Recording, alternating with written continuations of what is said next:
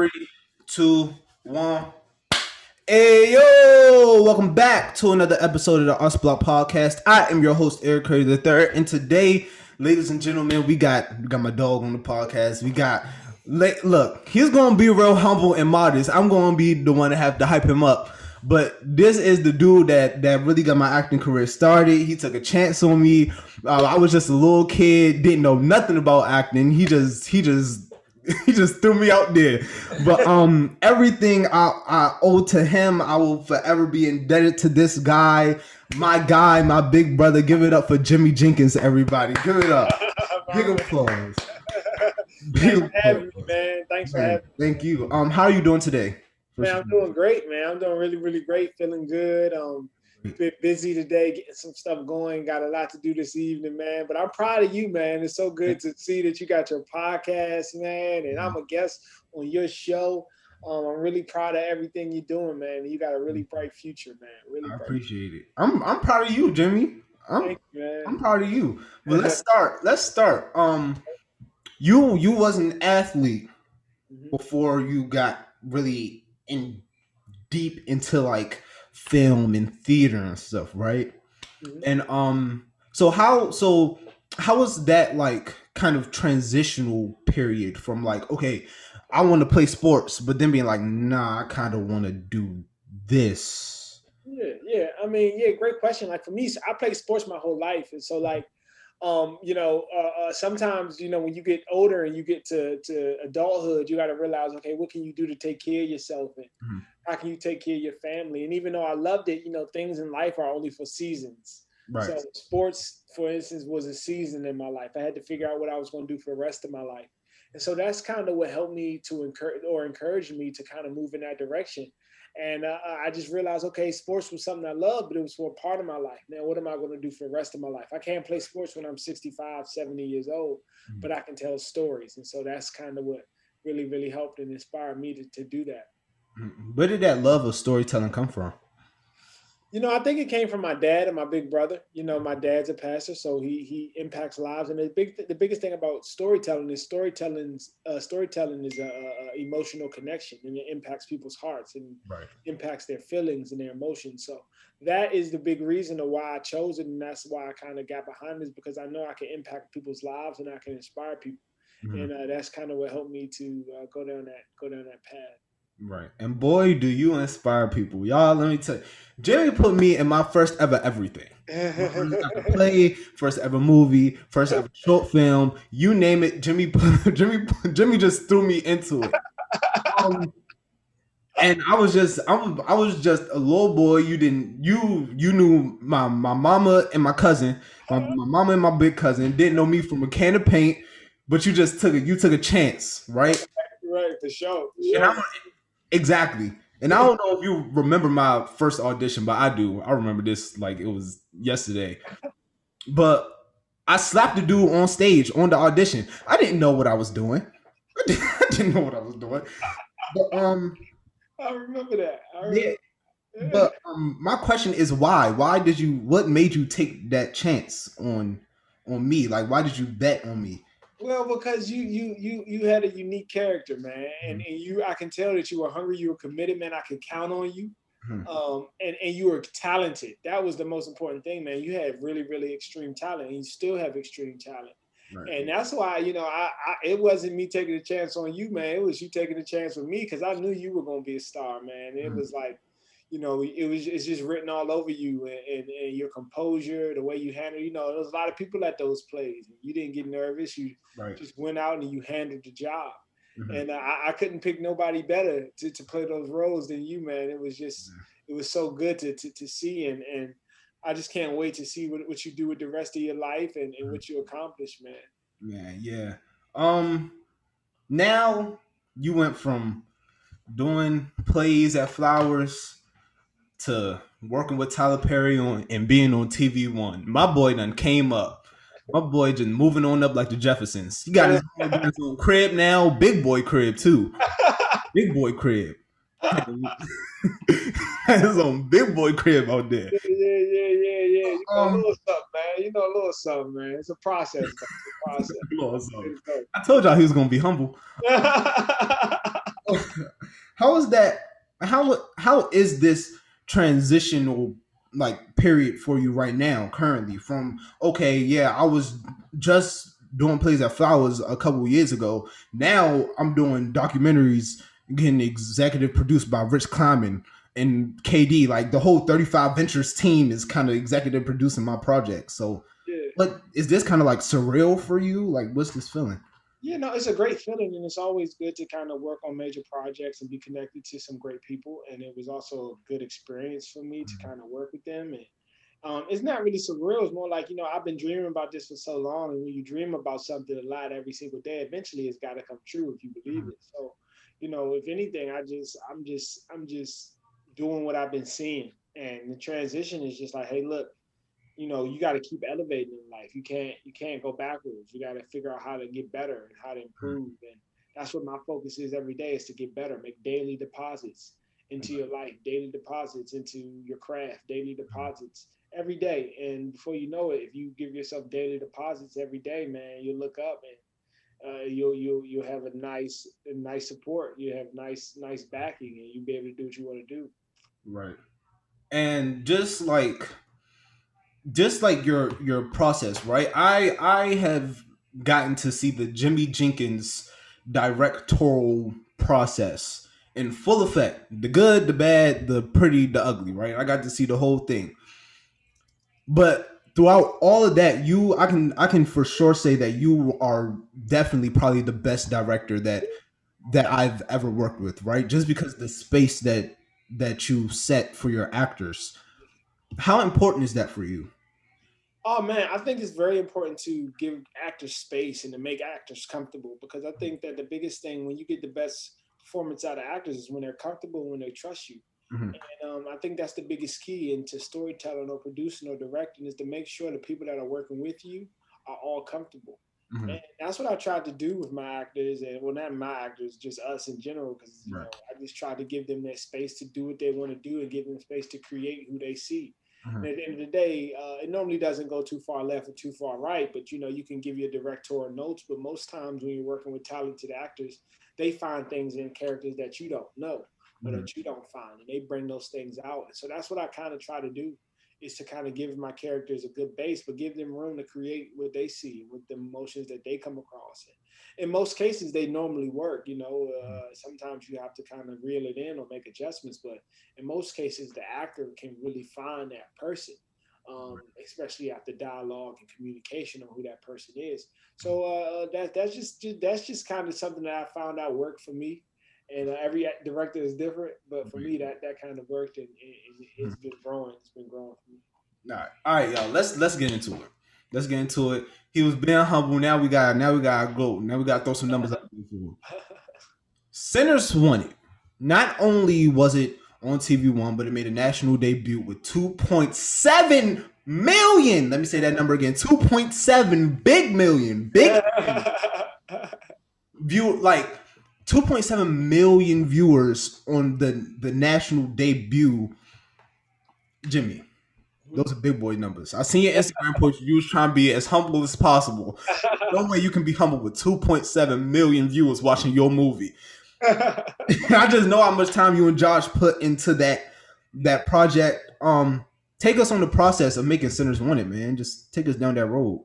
Yeah, oh man, making Sinners Wanted just, man, was, it was tough because that was like my first real budgeted movie. It was the first time, you know, people had put some money towards a project of mine. So it was difficult because a lot of the times I was younger. I think I might have been 26, 27 at that time. And a lot of people was like, hey, this kid doesn't know what he's talking about, you know. But I think after a while, after I continued to come to work every day and put my best foot forward, they began to see that I really wanted this, and I really understood why I was doing it. So it was just more so winning the crew and the team to get behind me.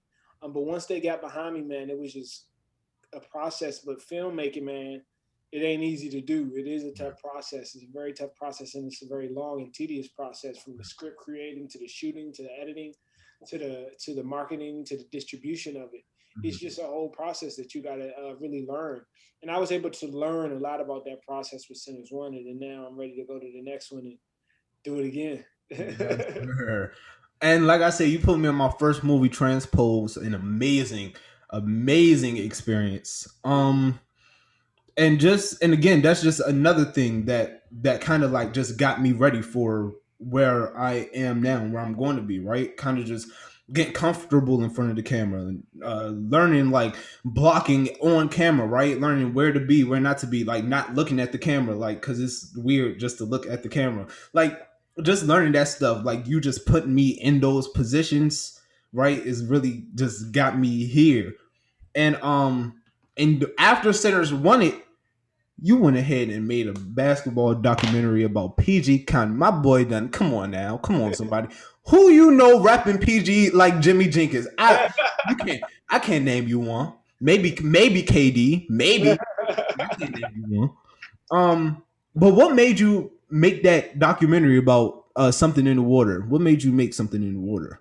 Well, a couple of reasons. I just understood that this was a very, very special place. You don't. There's not many places in the world where you got all these NBA players that grew up a few miles apart from each other. And a lot of people talk about LA, they talk about Chicago, they talk about New York, Seattle, Texas. However, they talk about all these different cities, but nobody was really ever talking about us, PG Right. County.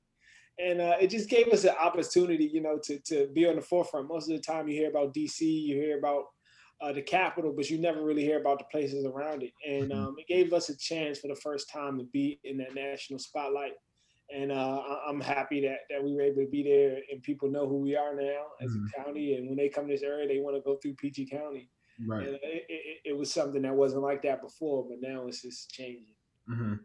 Yeah. I feel like the whole like art as a whole in like the DMV area is kind of like changing as a whole, and it's changing really fast. It's changing very rapidly. Mm-hmm. How do you feel about that? Firstly, how do you feel about that?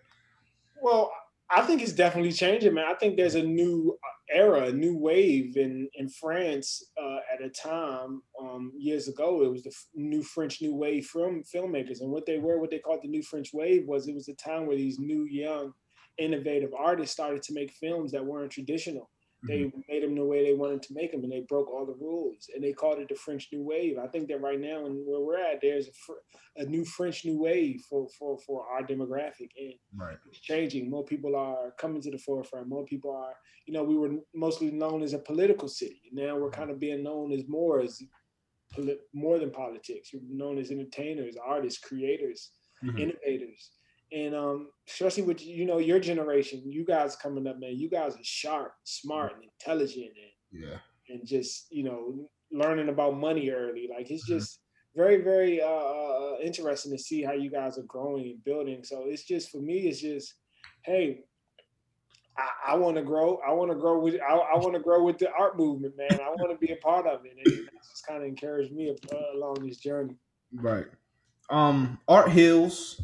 You know that art heals. Art can also hurt. And I think this would be a great time for a story time, ladies and gentlemen. If this is your first time watching our Arts Block podcast, hello. We have a new segment on the podcast called Story Time, where the artist tells a story, and I would like what's a time where art has hurt you the most, either Man, making it or just like seeing it, doing it, whatever. What is the time that art hurt you the most?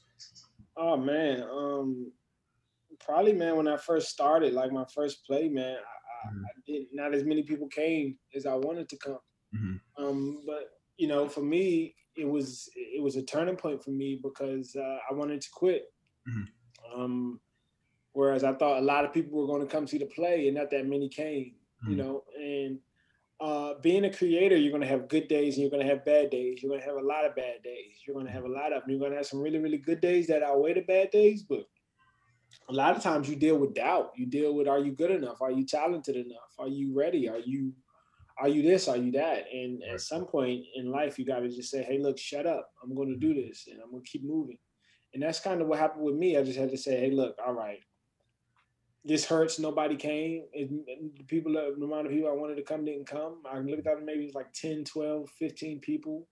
And I'm like, man, people really aren't, seeing my stuff. But, I just went back to work. I said, I'm not going to quit. I'm going to write it again. And it turns out like, now millions of people watch my stuff, man. To where 10 years ago, 8 people, 9 people, 15, 20 people were coming to my shows. Yeah. And I'm seeing in an article that you said that it's about time. Like people will say that you just popped up out of nowhere, like you was overnight. But for you, like it's about time that this happened, right? Yeah.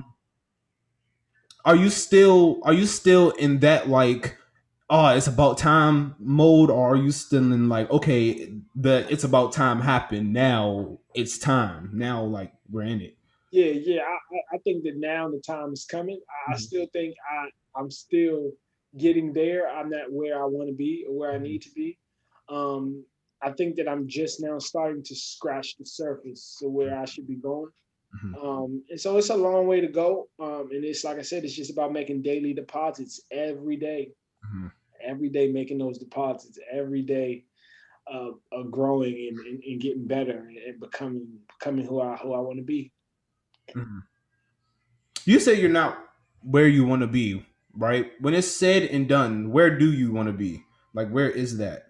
Man, I want to be able to say I use my gift to the best of my ability and I impact lives. That's all I care about. I don't, I want to be the best person I can be. I'm not trying to be better than Spike Lee or better than John Singleton or better than Martin Scorsese. I just want to be the best me, and I want to make an impact on the world. Like I just want people to know I lived here, I did something with my life, and I want to have something that people can remember me by, and that's my big goal, and just to kind of live life to make an imprint on it and have people know that I was here, man. That's my big thing. Yeah, you and you went down to Atlanta for some time. Work with Tyler Perry alongside Tyler Perry at Tyler Perry Studios. How was that experience? What was that for you? Oh, working with Tyler Perry was great, man. You see how hard he works, man. He's the first one there and the last one to leave. So working with him was just motivation for me to really get out there, lock in, and take it to the next level. Right. It's the real deal out there, though, man. It's the real deal. So it was one of the best experiences for me, and I learned so much, and I'm just thankful I had the opportunity. Okay. Did you learn how to do wigs on? Is that something that you learned while working with Tyler Perry? No, I wasn't privy to that to that task. That wasn't my job. Okay, just asking. That wasn't my job, man. Somebody's job, but wasn't mine. Okay, cool. I was just asking. Nah, Jimmy. I know you gotta go. You're a busy man, big busy, booked and busy. Yes, sir. Let us see it. But before you do go, we have to get your dead or alive. Hello, everybody that's watching the Artsball podcast. I am your beautiful, wonderful, melanated host, Eric Curry III. If this is your first time watching the Artsball podcast, hello. If this is your last time watching the Artsball podcast, well, goodbye. But Dead or Alive is a segment on the podcast where the artist gets to choose other artists that they would like to work with that is dead or alive. You can choose one artist. You can choose 100 artists. Please don't choose 100 artists because I still have to edit this podcast. But yeah, Dead or Alive, it's on you.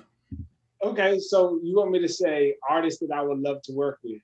Yeah, that is Dead or Alive. Oh man, that's great. Of course, Spike Lee's still alive. I would have loved to work with him. I would have loved to work with, of course, like the great people like Alfred Hitchcock and Howard Hawks of the early days. It's so many different people that I would love to work with, man. And Antoine Fuqua is a guy right now, and then Ryan Coogler, he's a guy that I would love to work with and learn from and glean from. It's a lot of individuals that I would have loved to work with, and those are just some, some of them. But I love to work Robert De Niro, Denzel Washington, like these are guys I would love to work with. Wood Harris is a guy I really want to work with. I really want to work with Wood Harris. So we'll see how that goes. It can happen though. Yeah, it can happen for sure. It can happen. You win it. Like you win there, buddy. Yeah. And last thing before we officially go, you work with a lot of like ball players during making something in the water. You work with the late great coach John Thompson, Mhm. uh, KD, Quinn Cook, Mike Beasley. Who else? Who else? Olin Smith, man, so many people. Markel Fultz, Victor Oladipo, A lot. Jeremy Grant, a lot of people. Jeremy Grant's from here. Yeah. Man, I didn't know that. Yeah. See, look, that just goes to show y'all. Yeah, it's a lot of guys from here, man. A lot of guys. A lot of guys. What was that experience working with, just being in the same room as the top of the top, like the creme de la creme of basketball, Yeah. and Man, you being like a sports person yourself, like what was that for you?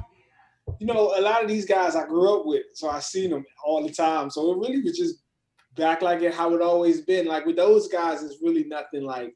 It never feels like, oh, I'm with a celebrity. It just feels like I'm with somebody that I knew from childhood. So it's just a feeling of normalcy when I'm around. It's just like, yo, what's up? Let's get this interview, and then all right, I'll holler at you, Right. and then we go about our ways. But yeah, it's been normal. It's been normal. It's been great. But at the end of the day, um, it feels good to be able to do projects like this and do it about your hometown and in your hometown and connected with people in your hometown. So Right. it was great, man. It was great top to bottom. Mm-hmm. Man, see, humble, probably the most humble dude I know. If I was him, man, oh yeah, I work with KD. Me and KD just hung out last night. Yeah, we just just had a couple drinks or whatever. Jimmy, thank you so much for coming on to the podcast. It's been an honor of having you. This has been a joy. But now you are in the seat of Big Bro, right? Well, kind of the seat that you are in now. But there is a young director, young actor, young writer somewhere in this world listening to this podcast that is struggling right now, like in the gutter. What is some advice that you will give them right now? You're not alone, man. We all been there. Even I still get there. I still get to the gutter. But the good thing or the most important thing is to remember that the great ones have all been there, but the great ones just figure out a way to get out. Mm-hmm. It ain't no way to sugarcoat it. It ain't no way to make it feel good. You got to look within yourself and get out and figure out what you got to do. And you just got to be honest and true with yourself. Mm-hmm. Look in the mirror and be honest and true and understand what you got to make adjustments with. But only the key is just to understand. You got to be honest and true at all times and believe. And when you low, just, hey, it's okay. Everybody gets low. Mm-hmm. You just got to figure out how to get back up. That's all you got to figure out to do. And message. And you got it, man. Just like you, man. You're going to be a talented young brother. I'm watching you closely, and I can't wait till we get to work together again and work on some new stuff, man. We got some amazing stuff coming up. So yeah, can't wait for it. I'm always ready. You got me. Oh, yeah. I know you're ready. I know you're ready to rock. I know you're ready, man.